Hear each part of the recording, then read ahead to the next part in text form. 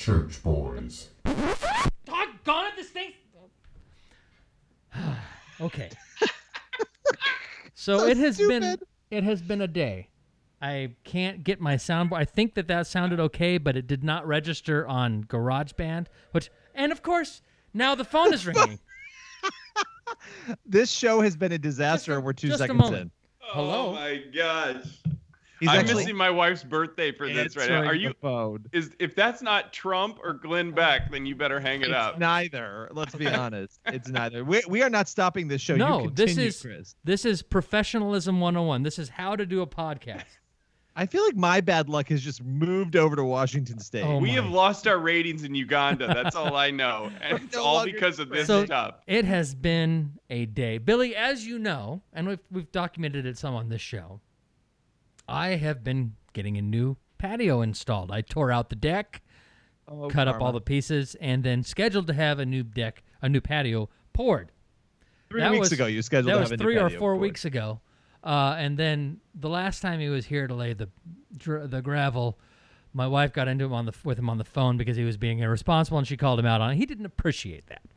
And so he was ticked off, and so for 2 weeks we heard nothing. Nothing. So I called him earlier this week, and I said, hey, we'll call him Steve. It's not his name because I don't want to be unfair, but Steve, I was wondering if when you're going to be able to come and finish, do the pour. I tried to just keep it kind and nice.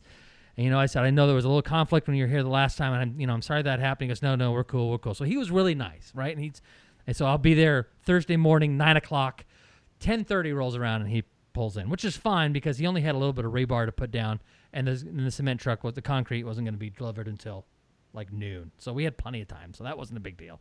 So he's getting all that done. Of course, the wife wants to have extra concrete from the truck. She says, you know what? Can we put that in a bucket? And then so they do that. They keep it in a wheelbarrow. And so we go to have the wheelbarrow stuff, and my wife has got all these molds to make stepping stones, but the kids' names in them, and put little, not jewels, but little. This sounds like something rock a wife and would nonsense. come up with. It's just awful. She wanted to bedazzle them. Yes, and then putting seashells in them and stuff, and that's fine. That's great. Is it? And we also wanted to put the kids' handprints in them, right? Because they're 12, 9, and 6, and it'd be fun to have their handprints in them. That'd be great. And so we know that we're going to need to do this while the concrete is wet. And we said, Steve, when the time comes for them to do this, would you let us know? Yes, no problem. So what does my wife decide to do? She decides to take the oldest one and go run errands in a city 30 miles away.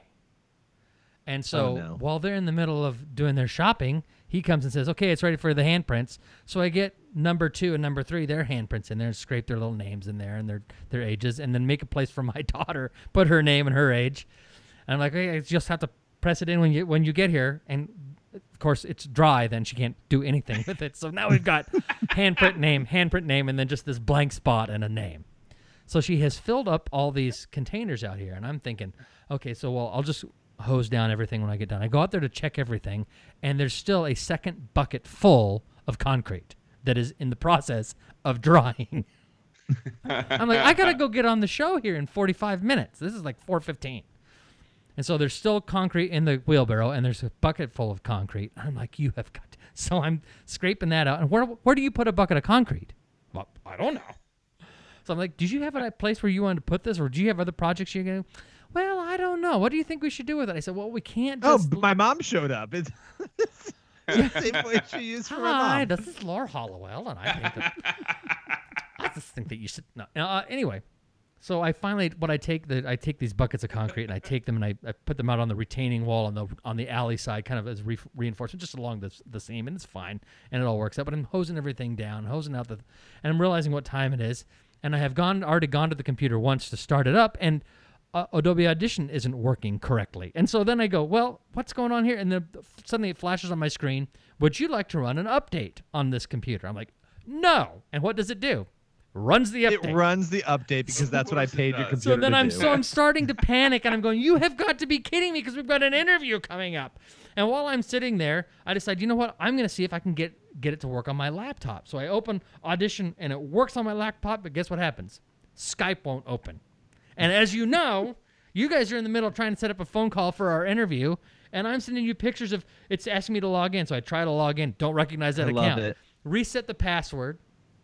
And it sends me an email to reset the password. I reset it, try to log back in. Skype isn't available right now. Retry. Okay, retry. We don't recognize an account associated with this email. Are you kidding me? Exist. So in the middle of this, then I'm going back to the other computer. And God is in control, Chris. I know. All right. It has run its update. God did not allow you on. And it says, would you like to run another update available? Would you like to run it? No. What does it do? Starts another update. I'm like, you have got to be kidding me. So this is what happens in Trump's America. So all he's doing, while that's happening, I go to my other laptop. I thought, well, I can at least test things, test the volume. And I pull on my microphone, and guess what happens? This part right here comes completely apart. It's like it exploded in my hand. There are pieces of a microphone stand flying everywhere, so I had to go and reassemble that while all this other nonsense How is stressed going on. out? You never get angry and yell, which I do all the time. How stressed out were you on a scale from 0 to 10? Because you sounded like Joe Biden after a brisk walk, like when you came on the show. It was, and that's just the half of it, man. It's in the past. The past, put your past in your behind, or whatever it is. It's been a day. Speaking of behind, oh yeah, why don't we transition there? Before we start the show, let's hear what our friend Joe Biden had to say earlier this week in an interview. Billy, did you want to introduce this, or are we just good to go here? I think we just need to run it. Okay, and at about the 6-second mark, listen for Listen carefully. Here we go. You don't have to cut those teachers and firefighters, police officers, and cut critical health care programs. Right here. Or stop work on roads and bridges. So what was that? What does the human cost? Cut critical health care programs. What was that? Or stop work on roads and bridges. So what does the cut critical health care programs? Or stop work on roads and bridges. So wait a second. What does the critical health care presidential candidate? Or stop work on roads and bridges. So what does or stop work on roads and bridges. So it's so much what better does the in human headphones. Cost, it's just like I watched it on my phone, but like on the headphones, there is some very there's a lot of extra skin going on there right now. It's like on the border of kazoo level. It is. I mean, I love. And he kind of like lifts up a little bit in the chair too. He's like, But can we talk about the best part? Is the governor? I forget who he's talking Governor to. Tom His face. Yeah, after he's like, it happens, he's like, oh my. You okay there? That is. Oh my gosh! Can you just play it one more time, please? Let's see here. And cut critical health care programs, or stop work on roads and bridges. So, what does the or stop work on like roads and bridges? Needs a critical health care program. What does the human cost of lack of state care program? So, you know. a Democratic nominee, people. There's been good one. Like 2020's been like the year of like farting during interviews. I feel like there's been like 3 or 4 really good ones that have come out. It happens to people. I feel like everyone's it's like, oh, you're clutching your pearls over a fart. Everyone has accidentally slipped a toot out. Right? I mean, come on. Farted during an interview, Billy? Have I ever farted? Not audibly, but I have probably farted during an interview. Not everyone has accidentally farted. I have never. Everyone has accidentally farted. I have never accidentally farted. I would agree with that. I have this conversation. I don't know as though I've ever accidentally farted. But you know, when you have a moment, you've never had a moment where like it kind of slips out. It's not even like. It's not like a fart like Joe Biden allegedly had. It's a silent one that slips out. That's true. I have had those. Then that's an accidental fart. Well, but that's when I say fart, I'm talking like where you're ripping it and it's audio. I mean, remember when guys, this is what you keep in mind when these clips are played at some point on some mainstream media outlet and our careers are over. I just want you to remember this moment. It's all worth it for the Joe Biden fart. When did our careers start? That is the real question. God, yeah, I have a book to promote, everyone. Have me on your show. The point is, though, an accidental fart is that what we're going to call it? When Demons Release. That's my next book. That's great. Well, one did during that interview or during that exchange. But I mean, listen, do you think he farted? Was that a fart? Oh yeah. Without a doubt. No doubt in my mind. Without a doubt. It's endearing to a degree. Well, it kind of No. is. But it's like No. But think about it's an old man fart. I don't know. No. Yeah, I was gonna say I don't want to take this too far, but I'm glad that that Lucas did, because he's the pastor, and so if we say things, everything's okay now. I just lost Can my you entire imagine church. the stench? And that's old man fart. Old Guys! man farts are a different, huh? I don't know. It's sometimes like the silent one. All right. I'm All done. right, quick, start the show. Start the show. Or stop work on roads and bridges. So, what does the human cost of lack of state? Ladies and gentlemen, Hello. From the sublime to the ridiculous, but mostly ridiculous. Billy Hallowell, Hey, does this suit make me look fat? It's not what he said, you ignorant wretch. Chris Field, Bad guy in a little coat. Let me tell you why I suck. Lucas Miles, I want you to forget what you saw here today. Aw, I've interrupted happy time. the Church Boys. Everyone in this room is now dumber for having listened to it. I hate these guys. You know, Billy. Oh, in the I'm pre-show, sorry. I was reading the news. In the I was pre-show, supposed- in the pre-show, I'm we in- by discussed the way, you I'm taking infamous. this as the intro ended. I'm infamous for never coming back from an intro. I get sucked into things. Oh yes, I was supposed to introduce something. What I was supposed to introduce was an interview here that we are going to be having on the show with Jonathan Steingard. No, it's actually not with Jonathan Steingard. I wish. I Nice actually try. reached out to him because I'd love to talk with him. But Jonathan Steingard, for those of you who don't know, he is the lead singer of Hawk Nelson, and he is the guy who put up the Instagram post saying that he has not only really left Christianity, but he no longer believes in God. And so we sat down here with Daniel Fusco, who is a well-known pastor, and also our very own Lucas Miles here, to kind of talk through the theological underpinnings. A semi-well-known pastor. Not to leave him alone, not to go after Jonathan Steingard by any means, but to understand the questions, the things that led Jonathan away from his faith and away from believing in God. Those are questions a lot of people have. So we dove into those here in this interview. So with no further ado, I want to run our interview with Daniel Fusco, not Jonathan Steingard, but Daniel Fusco.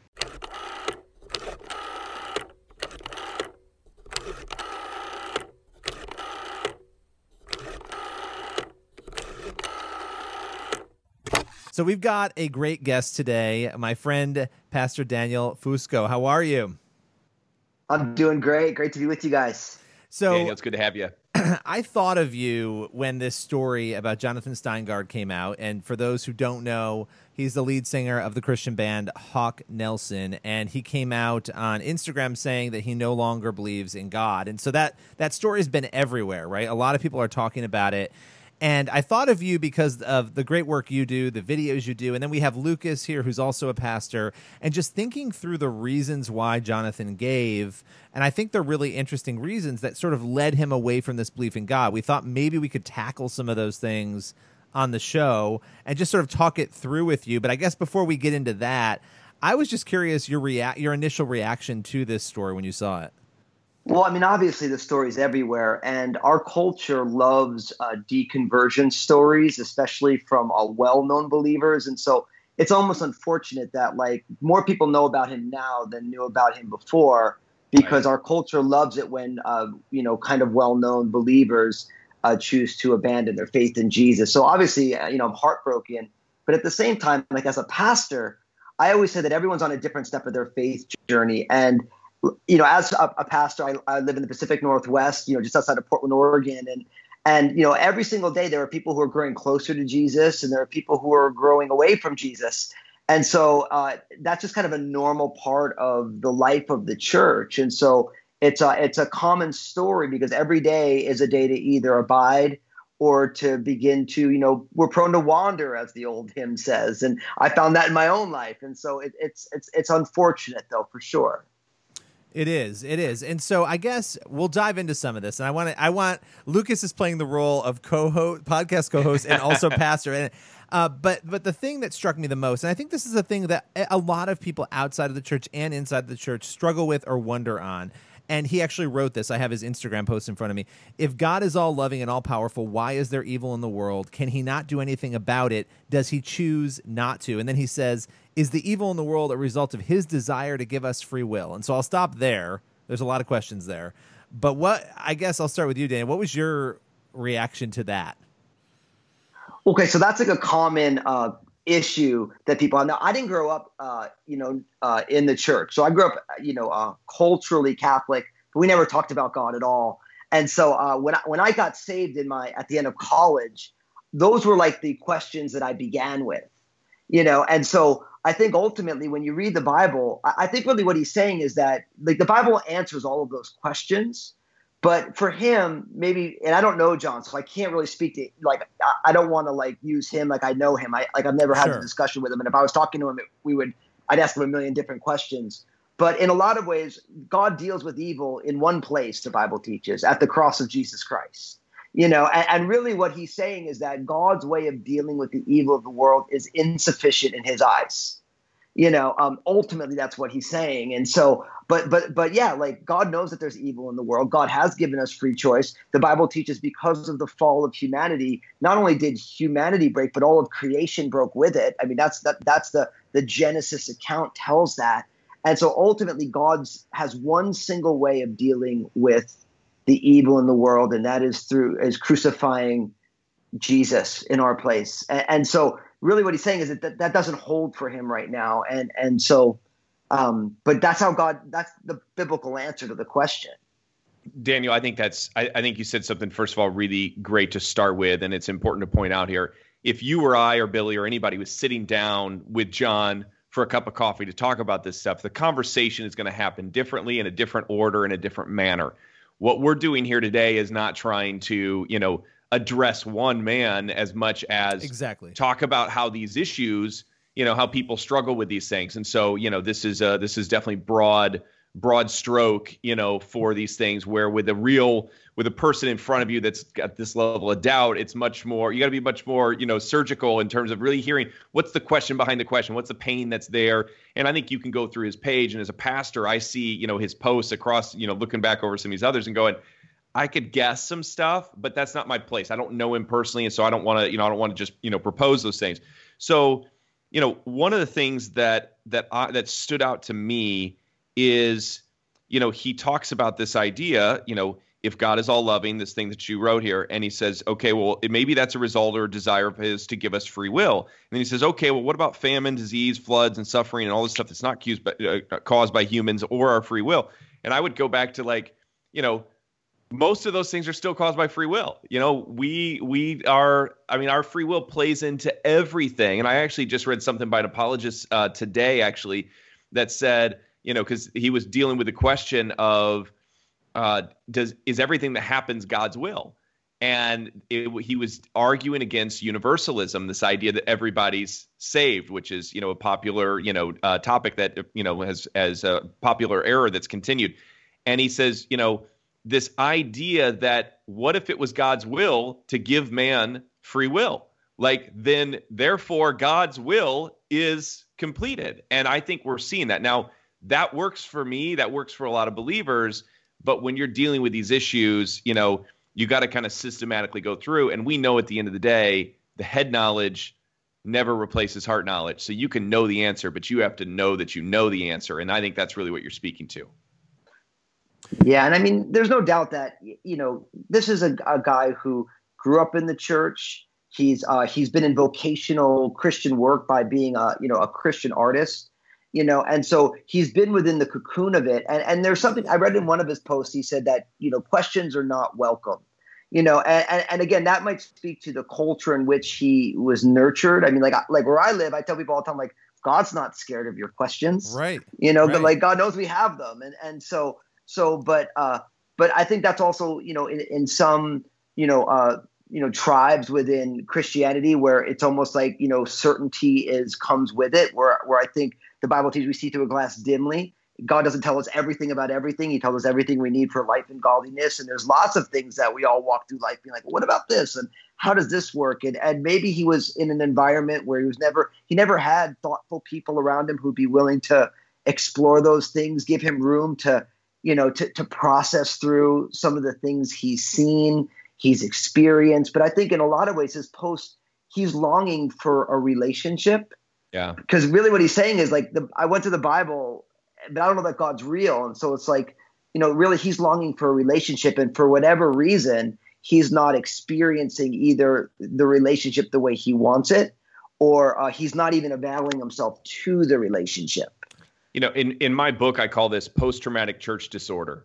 And it's, people go through this experience. I had somebody call me out one time and they're like, well, that's not a real thing. And I'm going, and if you've been through it, it's a really real thing. That's not making fun or poking, making light of somebody that's been through, war. I mean, there is a spiritual and emotional thing. I mean, all throughout, he's using words like obligation. I had to, I was raised to. And to me, like, I just see the older brother in the parable, who's like, I've been here slaving for you, God, this whole time. And, he's hit this place of doubt and frustration. And the other thing that I see in this is, he talks about this idea of just like there's all this killing in the Bible. I which was just going to bring that up because I think that's well. Why don't you ask your question about it? So because I knew you were going to go there, and I think this was because there were a couple areas where they really stood out to me, and the one that stood out the most, and I'll read it. I won't read all of it because it's a little long. But he said, "Why does God seem so pissed off in most of the Old Testament, and then all of a sudden He's a loving Father in the New Testament? Why does He say not to kill, but then instruct Israel to turn around and kill men and women and children to take the Promised Land? And then He says, why does God let Job suffer? And then He kind of goes on to win a bet with Satan. Why does He tell Abraham to kill his son? More killing again. And then basically say, just kidding, that was a test. And then this is the part that really kind of got me. Why does Jesus have to die for our sins? More killing again. If God can do anything, can He forgive without someone dying? And before you guys answer, it stood out to me because that is something I've encountered a lot with atheists who will say, but why? Why did Jesus have to die, right? So I'll throw it to you, Daniel, on that. Oh, man. So I mean, and these are the big questions, right? And even as believers, we have these questions. So in regards to forgiveness, let me do a word picture. Imagine I came over to both, maybe you guys are both at Billy's house, right? And so we have a great dinner. It's super awesome. And then when I go to leave, because I was born and raised in New Jersey, I'm not a great driver. I mean, I know I'm a great driver, but no one else believes that. And so let's say I back out of the driveway, I take the mailbox out. Just straight up, level it to the ground, right? Now, I can come to Billy and be like, bro, I'm so sorry. I ran over your mailbox. Now, he could say, hey, Daniel, I forgive you. No big deal, right? But either way, someone's got to pay to fix the mailbox. Now, whether Billy chooses to do it or I choose to do it, either way, when there is a brokenness in a relationship, there is a cost to be paid in order to bring reconciliation.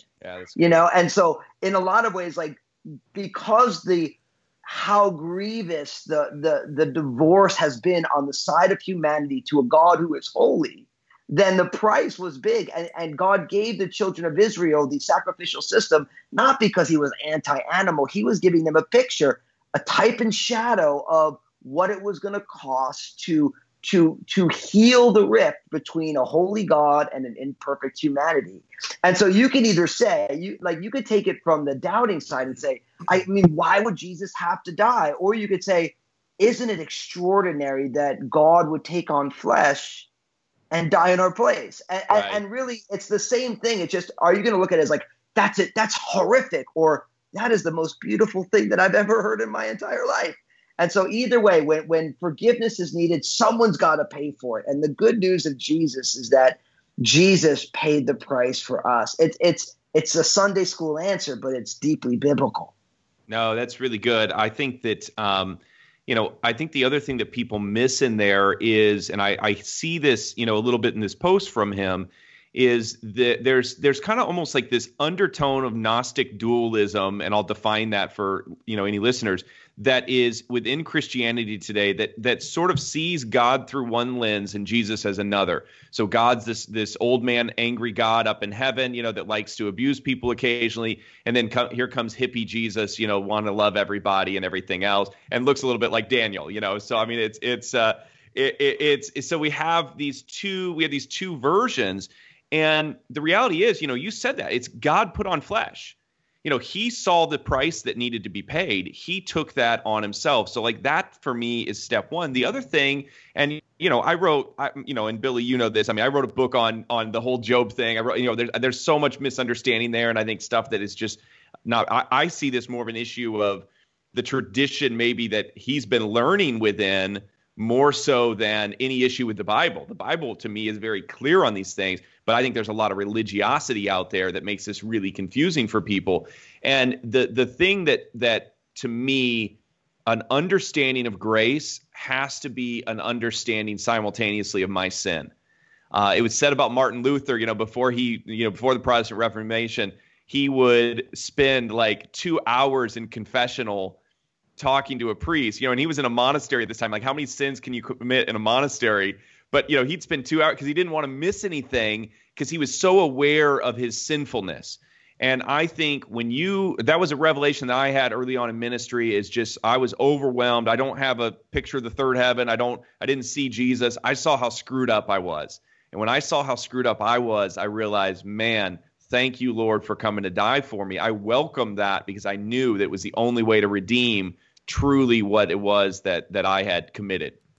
Well, so, I don't know if you want to respond to that before I kind of go into something else that I found interesting here. I don't know if you have anything. Yeah, I mean, what I would say is, the idea of God brokering in violence, and that is, when you read it, it could be jarring. And I think we have this tendency to forget that, personhood is complex, right? And so we're in the generation where we realize that all of our heroes are flawed. So we just watched the Michael Jordan Last Dance documentary, and he's like, listen, some people are going to think I was a total jerk.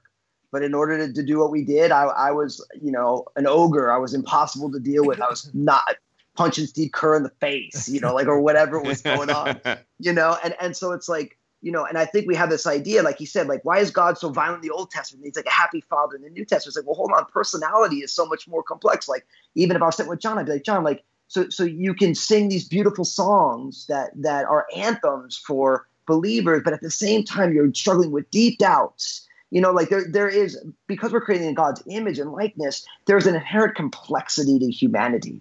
And that is amplified by an infinite God. And so, yeah, when you watch God brokering in violence, and don't miss the fact, God is the most violent at the cross.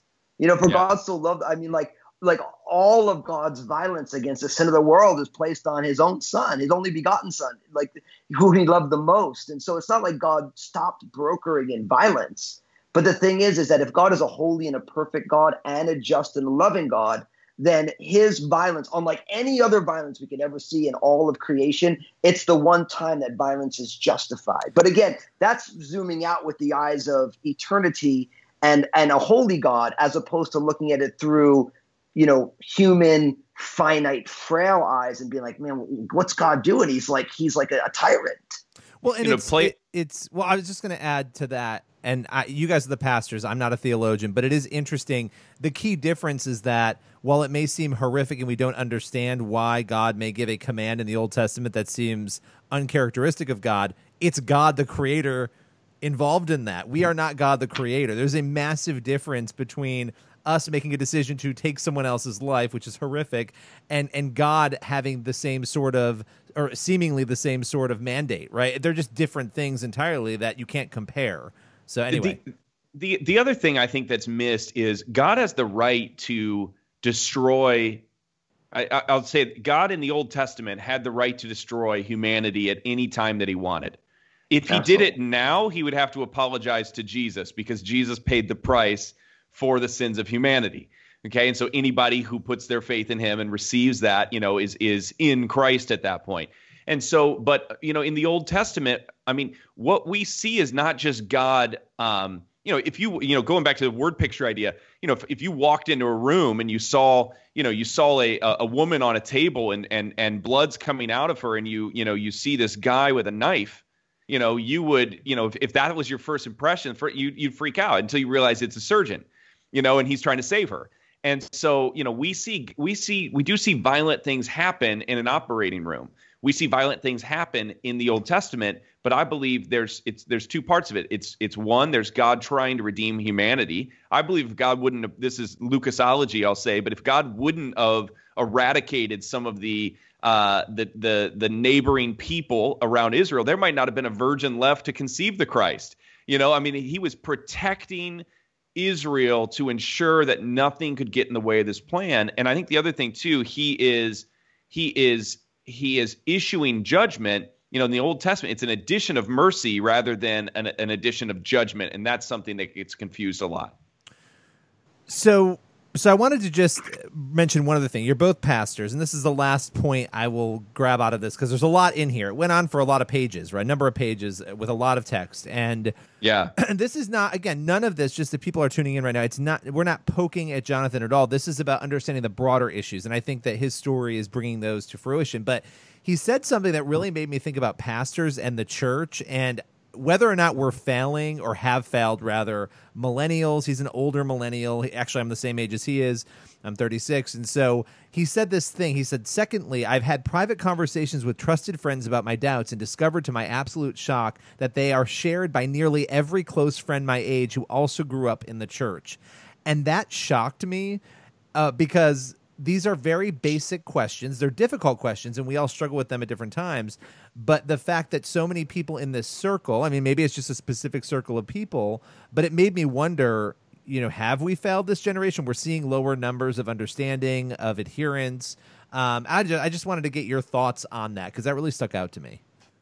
Well, I would say that as a pastor, in every generation and in unique kind of age brackets within every generation, there are unique discipleship struggles and issues.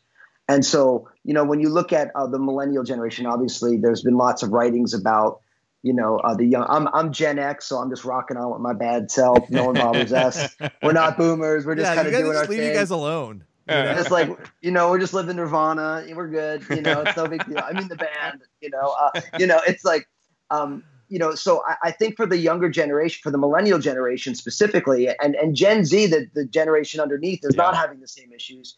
In some ways, they need spaces to be able to talk through. Because in other generations, there is an authority, and then there is, okay, I'm going to grapple with the authoritative thing. The millennial generation specifically, there's no such thing as authority. They were raised by the boomers who questioned authority. And I'm talking stereotypically. And so the idea of in the buffet of opinions, all opinions are equal, and in that environment, unless you have somebody who is listens well, thoughtful, is deeply biblical, in a lot of ways, like the traditional youth group that they grew up in is not giving them that. It's not talking through the complexities of, okay, so what do we do with the fact that God brokers in violence? What do we do with the fact that, God could fix this stuff, but he chooses not to fix this stuff? Instead, they grew up, doing ice cream battles and, or whatever. And I'm not, I didn't even grow up in the church. So I just know friends who went through it. And so for me, I think, and especially when somebody, and this is part of the dynamics of our day and age of celebrity and platform, when you make, he goes around, he made his living writing songs about Jesus. And so, as somebody who's a professional musician, spent time on the road, I'm here to tell you that you're only around a certain number of people and everything else is very superficial. You're going from stadium to stadium, club to club, so just whoever you're around is who you're around, but there's really nothing deep going on there. And so, in his situation, I could imagine, unless he had some, somebody who's really thinking through that stuff. And if everyone's kind of in the same spot and nobody really has let's search the scriptures together. And let's see what it says. And what do we do with this? And, and if those underpinnings are not strong, he talked about that idea of it's like a sweater and you're pulling the thread. Yes. Right. But the problem with it's the perfect analogy, except for the fact that, Jesus is a rock. He's not just he's not just a sweater, right. But when you take the thread and you take it off of the rock, then it's the parable of the when Jesus talked about when you build your house on the rock, you build it on the sand. And so if you can pull that thread all the way and you end up with nothing, you never built any of it on the rock in the first place. Right. That's so, good. But that's hard when you're a professional musician singing songs about Jesus. You're on K-Love. You're doing the hits tour with all the big acts. And really for me, my prayer for him is that, he would find his way to get rooted back and abide in Jesus. Because what I have found in my journey of faith is that I have lots of questions. And when you're a pastor and you see the whole gamut of humanity, the most beautiful things and the most horrendous things, there are times when you have to do a funeral and you're burying a teenager who committed suicide, and you're just like, gosh, Lord, what is going on right now? That stuff yanks at you. But if you built your house on the rock, at some point, like there's no such thing as there's no sweater there anymore, because it's anchored and rooted. That is so good. And I mean, I was thinking about, Romans chapter 1 and 2, and, basically Paul is talking through all these, it's kind of a progression of how people distance themselves from the Lord. And, it starts with, we start failing to recognize God as like our creator. We stop giving thanks to him. We stop giving praise to him. And I think you see that, there's how many Christians do we know that don't accept Genesis chapter 1 as any sort of truth? If we're starting the Bible with, well, that's allegorical, that doesn't really mean that, it could be something else.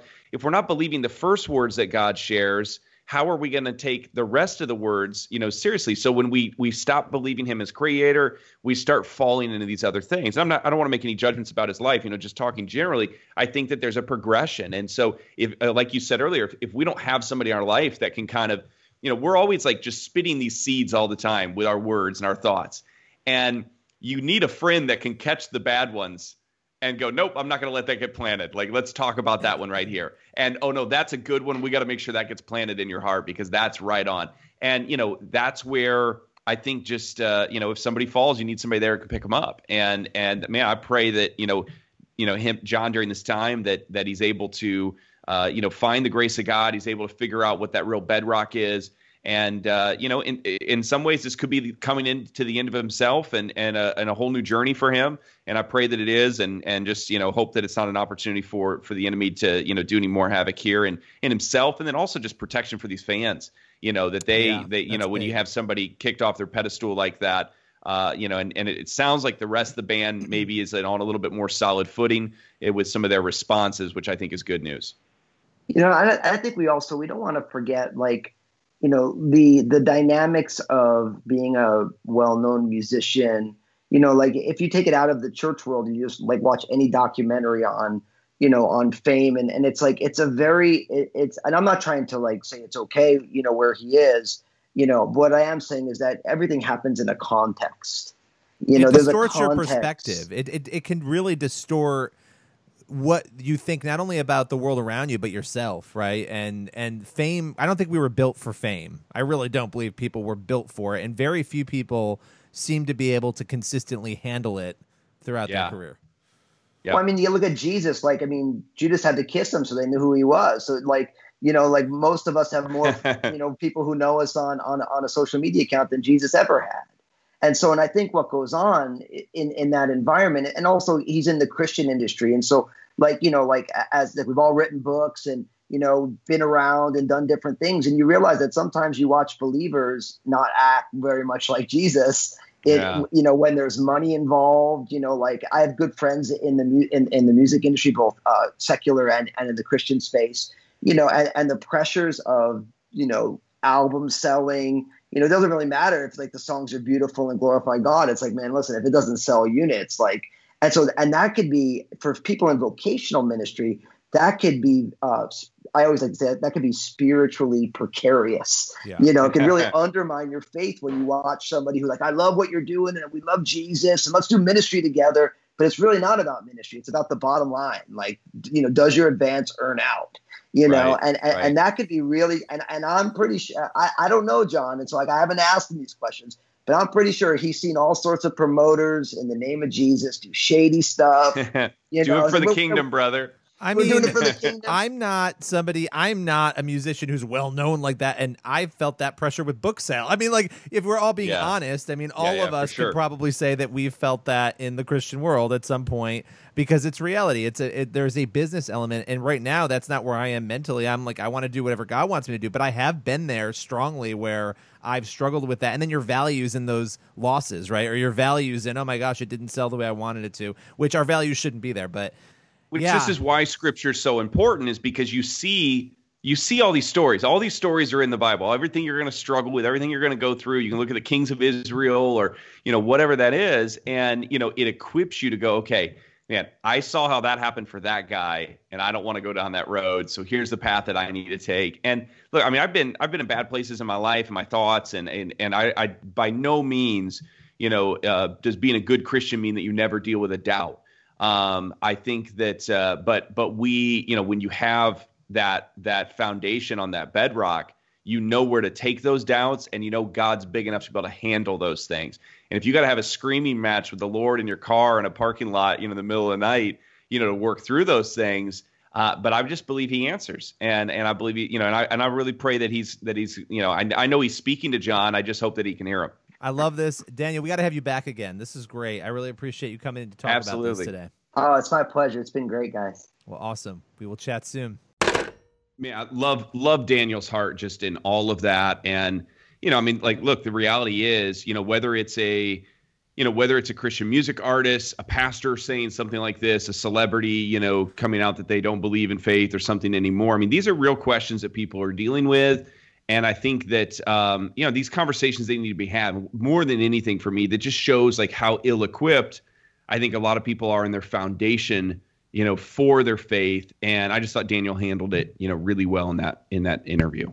Yeah, I think, diving into trying to understand what brings someone to a certain place, right? And when you have specific questions, and I actually really did appreciate that Jonathan in his post noted, here's what it was that led me away, because it gives us a chance to respond to that in a way that is not directing at him, but really directing at a lot of other people who have these questions. We all have doubts and questions at moments about our faith, right? So to be able to respond to that, and I thought you guys did a really good job of that. I was sort of the facilitator of asking questions, but you guys really went theologically deep into that. And I think we need to be praying for Jonathan too. I know that kind of came up, right? Because instead of hating on him, and I know people are going to do that, we need to be praying for him right now. No, look, I think it's a real thing. I was thinking, hear about the story in Scripture of John the Baptist. He's been arrested. He's really kind of on the eve of getting ready to be beheaded, or at least within a very recent or short period of time afterwards. And he sends disciples to Jesus and basically says, are you the one? And he's he's dealing with these doubts. I've been going through this. I'm in prison. I'm probably going to lose my life. Was it all worth it? And I think that, we all have that place. And Jesus gives a really interesting response. He basically points John the Baptist back to Scripture. And, he says the blind see, the lame walk, these sort of things. But John the Baptist, being a prophet, he knew the scrolls. Jesus was actually quoting an Old Testament passage that for a guy like John the Baptist, who knew the word, was able to go in there and kind of find himself and find Jesus within the word. And I think that just shows the foundation. And to me, where does this start? How do people start drifting into this? I think it starts when our belief in the authority of the word starts deteriorating. Because what else is true then? If that's not true, then we don't have anything else to really, as we were talking about in an interview, to kind of to stand on as bedrock in those situations. Well, don't you think we also have to we have to be very good about extending grace to the human element of all this? Because, think about the disciples. The day after Jesus is crucified, what do? They went into hiding, right? That's how I read the New Testament, is that they're hiding and they're scared. The only one who wasn't there, and he gets a lot of crap for it, is Thomas, right? Thomas wasn't there. Well, Thomas was out and about doing something. He wasn't hiding up in the room with them, and he's also the same one who said, they want to kill you in Bethany or wherever. It said, let's go do this. But those guys were hiding. The disciples were hiding, and these guys they didn't have the Bible that we have, but they had day-to-day experience with Jesus for 3 years, and they kind of fell away in a sense, right? And they had no reason to. No, 100%. That's a good point. Yeah, I think, I just think we have to have grace for people and understand that, listen, this doesn't mean that Jonathan Steingard's story is done on this, right? In fact, we don't know where it's going to go. Right. And I think when you make a decision, he expressed his fear in making the decision to come forward and talk about this. I think we need to approach that with truth, but also with understanding that this is somebody who needs prayer and conversation. And I hope that he continues to seek, and that there are people there for him who help him in that process. Yeah, and he's again, it's not about him. There's so many people in that position where they're what I call over churched. They've just been through, church has just become a work to them. It's become a workout, and I think that to me, that's not a problem with church as much as it's a problem with getting out of grace. When people came to Jesus when he hadn't eaten, he was tired. he should have been miserable for all intents and purposes. And they go, Master, eat something. And he responds and says, I have food to eat that you know nothing of. And it says the disciples were asking, did he sneak some food when we weren't looking? Like, did he pull out a Snickers bar and chomp something down and didn't share with us? And he says then my food is to do the will of him who sent me. When you're really operating in your call and your foundation is on the Lord, it feeds you. It doesn't tear you down. Even when you're tired, even when you're beat up, even when you're broken, you still feel that. And it's easy to get out of that. And I've been out of that before in ministry where it was a weight, it was a burden. And it was about coming back to the grace of God in those moments. You either do that or you feed those fears and those doubts, and you end up in this place where you just start deteriorating your faith. And so, I hope people hear that interview with Daniel and really, just become encouraged by what's there. So I have a question, and I'd like your pastor take on this. And that is, a lot of people in these situations, they'll look at somebody like Jonathan, who has has gone astray, right? And he's had all this upbringing, and how does he walk away from it? And the Bible says you train up a child in the way he's supposed to go, and he's not gonna deviate from it. He won't part from it. How do you take that scripture, and how do you offer? Is that something you offer as comfort to families when they see their own kid who they've raised say, you know what, this isn't for me? I mean, I think there's a big difference, and I'm very cautious on this subject because Chrissy and I don't have kids of our own. And so I never want to be the guy that goes, well, here's how you raise your kids. When I'm not been homeschooling during COVID, I've been studying just myself and reading because we don't have any children. I can tell you all about training a Doberman, but not necessarily training a 4-year-old. Now, I believe there's principles. We also see, we don't believe in scripture that Paul had kids, but Paul taught about child rearing, and he did so with some authority. So I try to find a balance between some sort of biblical viewpoint and then not having kids of my own and trying to be, careful with those answers. I think that there's a difference between just taking a kid to church and actually training a child in the Lord, if Chris, I'm sure you follow my bird adventures on Facebook. I was talking about this week with, I already know this is coming.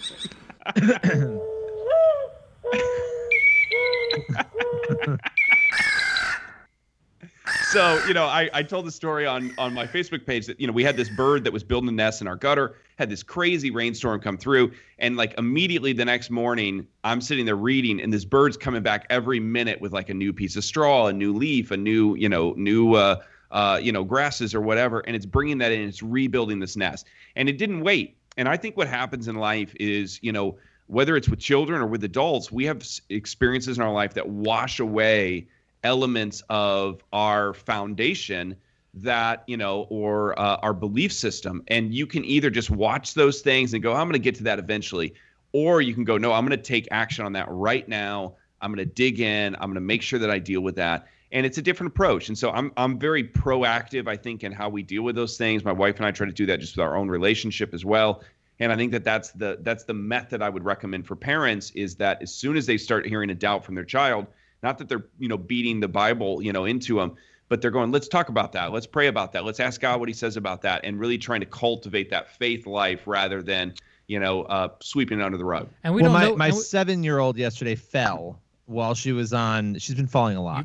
She fell while she was on her bike, and she was bleeding. She hurt herself, and she was crying. And on the way home, she said, I fell and God didn't protect me. He didn't protect me. And so now she's 7. So having that deeper, and I explained to her, there are going to be times that you still get hurt, because the earth isn't perfect. And then today she said, heaven is perfect, and I wish the earth was more like heaven. So it's you try to get that understanding. This isn't going to be perfect.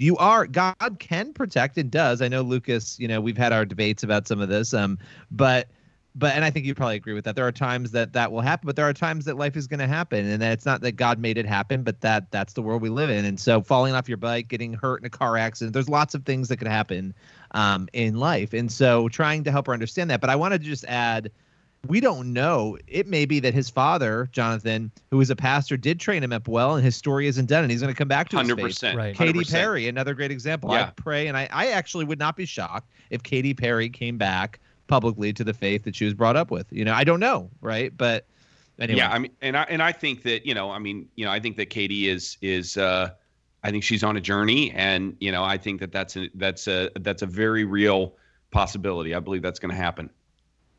Chris might come back to his faith after his bad day today too. This is true. I don't know. Chris, what else do you have on our agenda Well, today? you love to accuse me of being a Calvinist, so I'm pretty secure, so I don't have to worry about it. Yeah, I gotta tell you one one of my favorite religion jokes. Okay, this guy goes into a barber. Okay. Oh no. And he sits down and he wants a shave and a haircut. Okay, and he gets this the guy who runs the place says, "Yep, go sit in that chair over there. That lady will be with you in just a moment." And so he goes and gets his haircut, gets a nice shave, goes home, and he's, man, I really like this. This is a really great shave. This feels really good. Goes home. The next day he wakes up and he's got no stubble, nothing. He's like, I have a heavy beard. Boy, this is an amazing shave. I've never had a shave like this.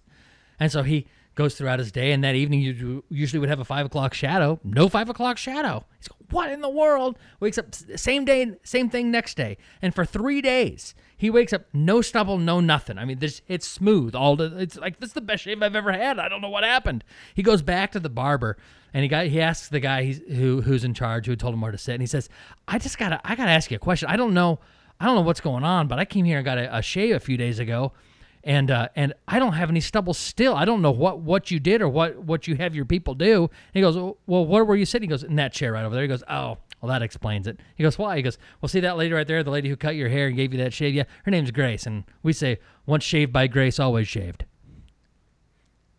That's when you're supposed to laugh. That's kind of bad. I'm still thinking about the Biden fart, which that reminded me of it. So now I have to cue it back up because that's how we roll here. Or stop work on roads and bridges. So there we go. You need to try to isolate that, because if Billy Verakis has an accidental fart on the Church Boys, then we can play that as like it was just the soundbite and not perfect. Really. I just love that you all are denying an accidental fart. Listeners, let us know. Have you ever had an accidental slip? I know everyone has. Not this Pedro. Is like, I just feel like it's crazy to pretend that you've never had a Biden. We're going to call him a Biden now? Is that what we're going to call it? Okay, so one other thing we talked about wanting to look at, there's 2 subjects we need to go to, so we have to do this first. COVID-19! Because we need our COVID-19 update. Anyway. And then I'm going to bed because this is... So two quick things. First, did you guys see the MSNBC interview with the guy who was in Lake Geneva, Wisconsin? Right? Yes, he's out there trying to mask. I lived for it. Trying to mask shame people. You've been there. So I have, yeah. When you hear the words Lake Geneva, what comes to your mind? I went there as a kid, and we stayed at a really creepy but nice bed and breakfast. Bread and butter. Bread and butter. And bread and breakfast. It was like a guy that, he was like lived there with his mom, and he was this classical pianist. And we were certain he was going to murder our whole family at night in our sleep. Lived the life. He was a what? It was like Bates Motel. That's like what we thought. Like, he was a really creepy guy, and like he made us like listen to him play the piano when we came in, and like we were the only guests there. It was weird, but that was Lake Geneva. Was it a 1-bedroom? You had to sleep like in the same room with him and his mom kind of deal, or? I was young, so I just remember the piano part and being afraid for my life. Okay, then. You guys are so weird. They are weird, both of you. Okay, so let's listen to this clip. This is MSNBC. Katie Tur is talking to some schmo up at Lake Geneva. In fact, when I hear the words Lake Geneva, I think Smoke on the Water, right? And the Lake Geneva shoreline. Was that like an 1880s book? What? Like what? I could. Do not push me, Hollowell. Don't push me today. The water. All right, it's a great baseline. Yeah. Womp womp womp. Okay, here we go. Cal, are they not worried about their own personal safety? I haven't met anybody who is. I met some folks actually from Lake Geneva who lived in the area. They were staying a few miles outside of town where I were, and they said they're worried about it. They're worried about that second spike. They're worried about folks coming in from Chicago. But they'll quickly add at the same time, this is a place that relies on that business. I think people here want a little bit more funding when it comes to these programs so that they could stay closed. But again, I think people felt like the Supreme Court made the decision here in Wisconsin that it was time to open up. But you can see here, just around. Nobody's wearing them. Nobody's. The there you go, including the cameraman. Yeah. Suck it, Trebek. So yes, he's trying to shame these people, and he's showing all these people who don't have their masks. And there's this guy stalking him wearing a Green Bay Packers jersey. And then he walks back around, and this reporter decides, you know what? I'm going to really specifically point out this guy who's been circling me and watching me, and I'm going to really shame him on national television with our 7 viewers that MSNBC has. And he says, turn the camera over here, and points it right at this guy. He's like, nobody's wearing masks. And the guy in the jersey, without missing a beat, goes, including the cameraman. Right. Thank God for people like these. It's very reminiscent of the Anderson Cooper in kneeling in the water to make it look like it was super deep. One. I mean, it just like. I think the quest for clicks and views, it's complete insanity, and it's what has made CNN into a caricature of a news network. Trump has ruined them because they are so. I would say 7 years ago, I loved CNN. I would go to them because I felt like I could kind of get a balanced approach to things. Now.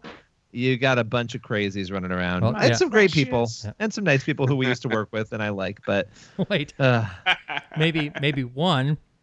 I caught myself because we do it. I have friends at CNN. You do too. Yes, I know. And they're I have nice. no friends at CNN, so I'm just gonna Should we start naming names, Billy, of people at CNN we treasure? So you better stop because you're going to get me going. All right, what's our next segment that we have here today? You're going to get me going. Our last segment, because I'm done with you people. Okay, so we have 2 Trump quotes we need to first go to look at. Okay, and first one has to do with an issue that you really cared about, Billy, with Medicare. You want to explain what happened? Oh, the Medicare announcement with insulin. So Trump is going to any Medicare and Medicaid too. Was it Medicaid and Medicare? I think Medicare plan, $35 insulin a month, which I am firmly, and this is where we probably all disagree. I don't want universal health care. I don't want the government taking over health care, but I am flexible when it comes to life-saving drugs that insulin is something people need to survive. Inhalers, there are a few things where I'm sort of like, listen, it's out of control. If there's a way for the government to have a role in helping bring the costs down, if it's a government plan like Medicare, which every elderly person is on, then I'm okay with it. And so Chris and I have disagreements about this. We've fought about it. Feelings like I'm going to have offline. You and I talked about this earlier this week. I felt like I was going to have a stroke when we were talking about it. Yeah, I know. Because I don't know. I think it has nothing to do with that either. Because it's not that. It's just because I think this is where Christians. Oh no, I'm gonna get myself in trouble. This is where Christians sometimes put Republican before Christian, and I think it's. If this was the Hunger Games, you'd be in District 1. I don't know what that means, but if District 1 has UGG slippers and back massages, I'm there. Yep, that's you. Okay, play the clip. Okay, so the president is announcing this insulin thing, right? This is the plan. So here's what he does. And for some reason, and during this very nice announcement that should be a political winner for him, he decides to go off script. Pocket cost for this life-saving treatment almost double. I don't use insulin. Should I be? Huh? I never thought about it. But I know a lot of people are very badly affected. Right? Unbelievable. By what? So I think it was a Surgeon General came on later during this. I don't have that clip. It says, actually, him, school bus rocks. Because people were pressing him why would you take insulin? Because that's for people whose bodies don't create enough insulin, and so the Surgeon General very smartly comes on and says, well, you do need insulin, but thankfully, Mr. President, your body creates insulin, so you don't have to take insulin shots. So yes, he's like, yes, you do have to have insulin, so you're not completely stupid. He just doesn't know about anything medical stuff. Oh, sorry, he doesn't know about medical stuff. Do you remember Beaker from the Muppets? Yes. He's Beaker. He just gets on stage with a lab coat and starts saying things that are completely insane. But I am fine. I actually like the insulin thing. I'm okay with it. The insulin companies will survive. They've made plenty of money off of people's lives. Oh, yes, so now Billy is determining plenty of money. You hear that, Lucas? Okay, right? So now pastors or insulin producers cannot make over a certain dollar amount per year. Exactly. Listen. Yeah, you know what? I am fine with company. Listen, if you were a smart company, you would make a great deal with the government if you're an insulin company, because think about how many people are on Medicare and how many people are literally taking insulin. I mean, you guys are okay.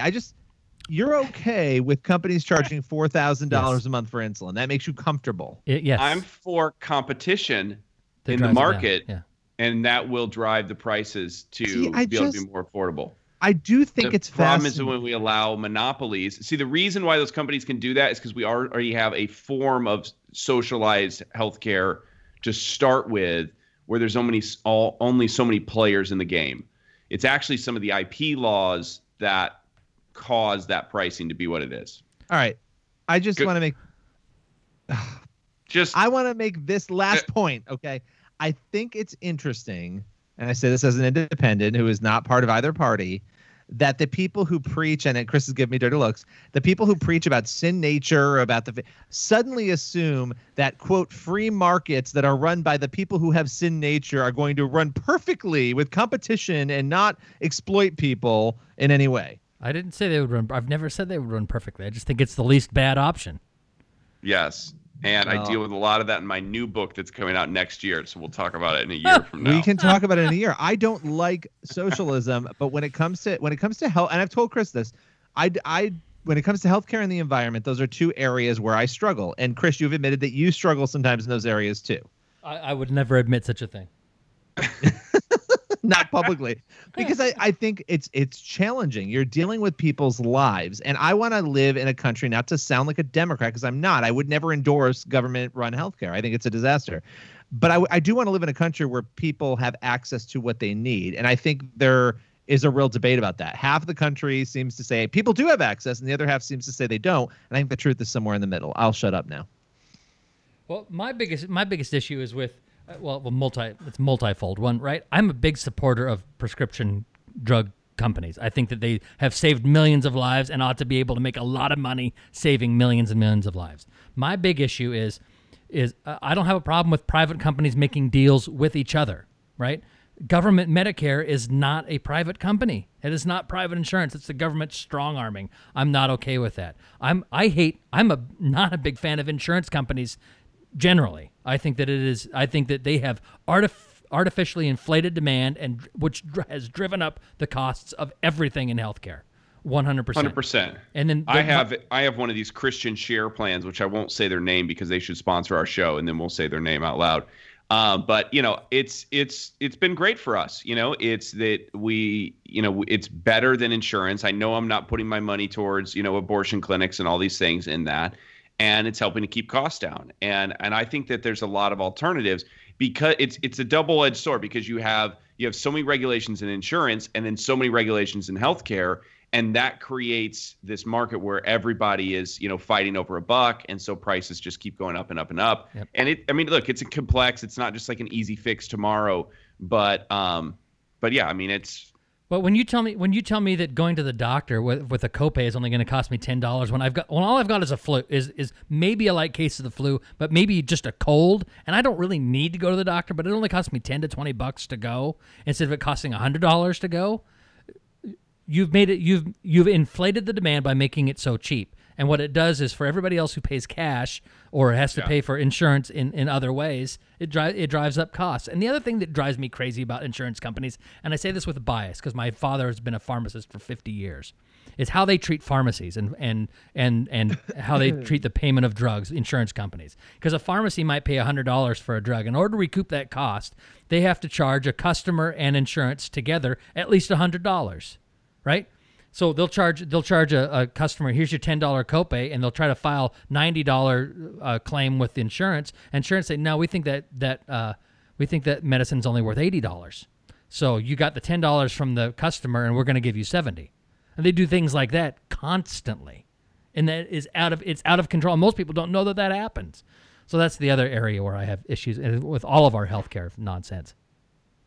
Yeah, if you want to learn more about that, you can follow Chris's other podcast, Drugs and Me, and that airs every Monday night at 7. So let's close with this, because we go from the sublime to the ridiculous, just like the thing says. Okay, and this is maybe the most ridiculous quote of the week, and we're gonna go with this. Okay, the president is standing out, getting ready to go on the helicopter, the Marine One. And this happened about a week ago. We didn't get it on the show last week. And he's about to get on the Marine One, and they ask him about if he's taking what's it called? HC, whatever. Doesn't even matter because I can't speak. Yes. So they asked him if he's still taking. He says no, and he's been testing negative for COVID. Okay, so they ask him about it, and for some reason he insists on wording this weirdly. Okay, here we go. I think it's another day. I had a 2-week regimen of hydroxychloroquine, and I've taken it, I think, just about 2 weeks. I think it's another day. So, and I'm still here. I'm still here. And I tested very positively in another sense. So this morning, I tested positively toward negative, right? So, no, I tested perfectly this morning. meaning I tested negative. Body test yet? But that's the way of saying it. Positively toward the negative. So look, I love Trump. I've been very supportive. Obviously, I don't agree with everything, but I love how he doubles down when he realizes what he's done. Like he positively on the negative. He's not gonna go, oh, I'm sorry, I misspoke. It was negative. That's what a normal person would do in a situation like that. Oh, no, I'm sorry. Let me say that again. Right. He can't. I was negative, and I'm very happy and positive that my result was negative. I can't wait for the debates. I cannot wait for the debates with these two. There's going to be farting. It'll be like Beaker and Kermit the Frog. And honestly, by the way, I just want to make one more point. Not to belabor this because we have to go because I'm done with you people. But nag on something. Big insulin manufacturers, Chris, which are the drug companies you love so much, are actually in favor of this move. Because they're getting a massive government contract. Well, and because people are no longer going to ration their insulin, they actually might see sales go up as a result of it. Right. People ration their insulin and die, guys. It's amazing. It's amazing what happens. It's amazing how willing people are to get in bed with the government when they're A, strong-armed, and B, the government goes, look how it's going to benefit you. Right? That's what we need. It's more government capital cronyism. And on the flip side, people won't die. It sounds really great from a pro-life perspective. Well, I'm pro-deaths, as you know. But yes, I think that you nailed it, Lucas, because he refuses to say, excuse me, I misspoke. He even at the very end of that clip, what does he say? It's positively on the negative, which is also it's a known other way of saying it. It's kind of like what was the book? Yeah. Never split the difference. It's kind of like this attitude of even if I'm wrong, I'm never going to admit to you that I'm wrong because it's seen, and I think in his mind as a moment of weakness. It's not that he's stupid and doesn't know that he just did that, but he's just not going to give that to you. Right. But I think he has humility. Better. He has humility, is what you're saying. Right. It would actually be better if he were to go, I'm sorry. Instead of freak you out. Instead of at the very end saying. Either way, it would have been a soundbite, right? Either way, people would have taken it. It doesn't matter what he did. It's going to be a soundbite. And so I think he just But that's the way of saying it. Positively toward the negative. Yes. So that's another way of saying it. Positively Biden. Okay. I'm going to positively towards the negative that Billy has accidentally farted sometime during this show today. I really haven't. I wish. All right. So Billy, next time we come together, we will need to discuss the many things you've been purchasing. You might need to put together a list. Oh yes, I would like in fact, it's bad. It's in the low. In fact, there's a bounce house coming tonight. We might have to have we might have to have an interview. There's a what? A bounce house. Yeah. For you? I hope I can get bounce it. House. God, you better get pictures. There, I insist on pictures. Because I don't think I can cope without it. Says positively and the negative. I hate you both. The Church Boys. Yeah, I tested positively toward negative, right? So, no, I tested perfectly this morning.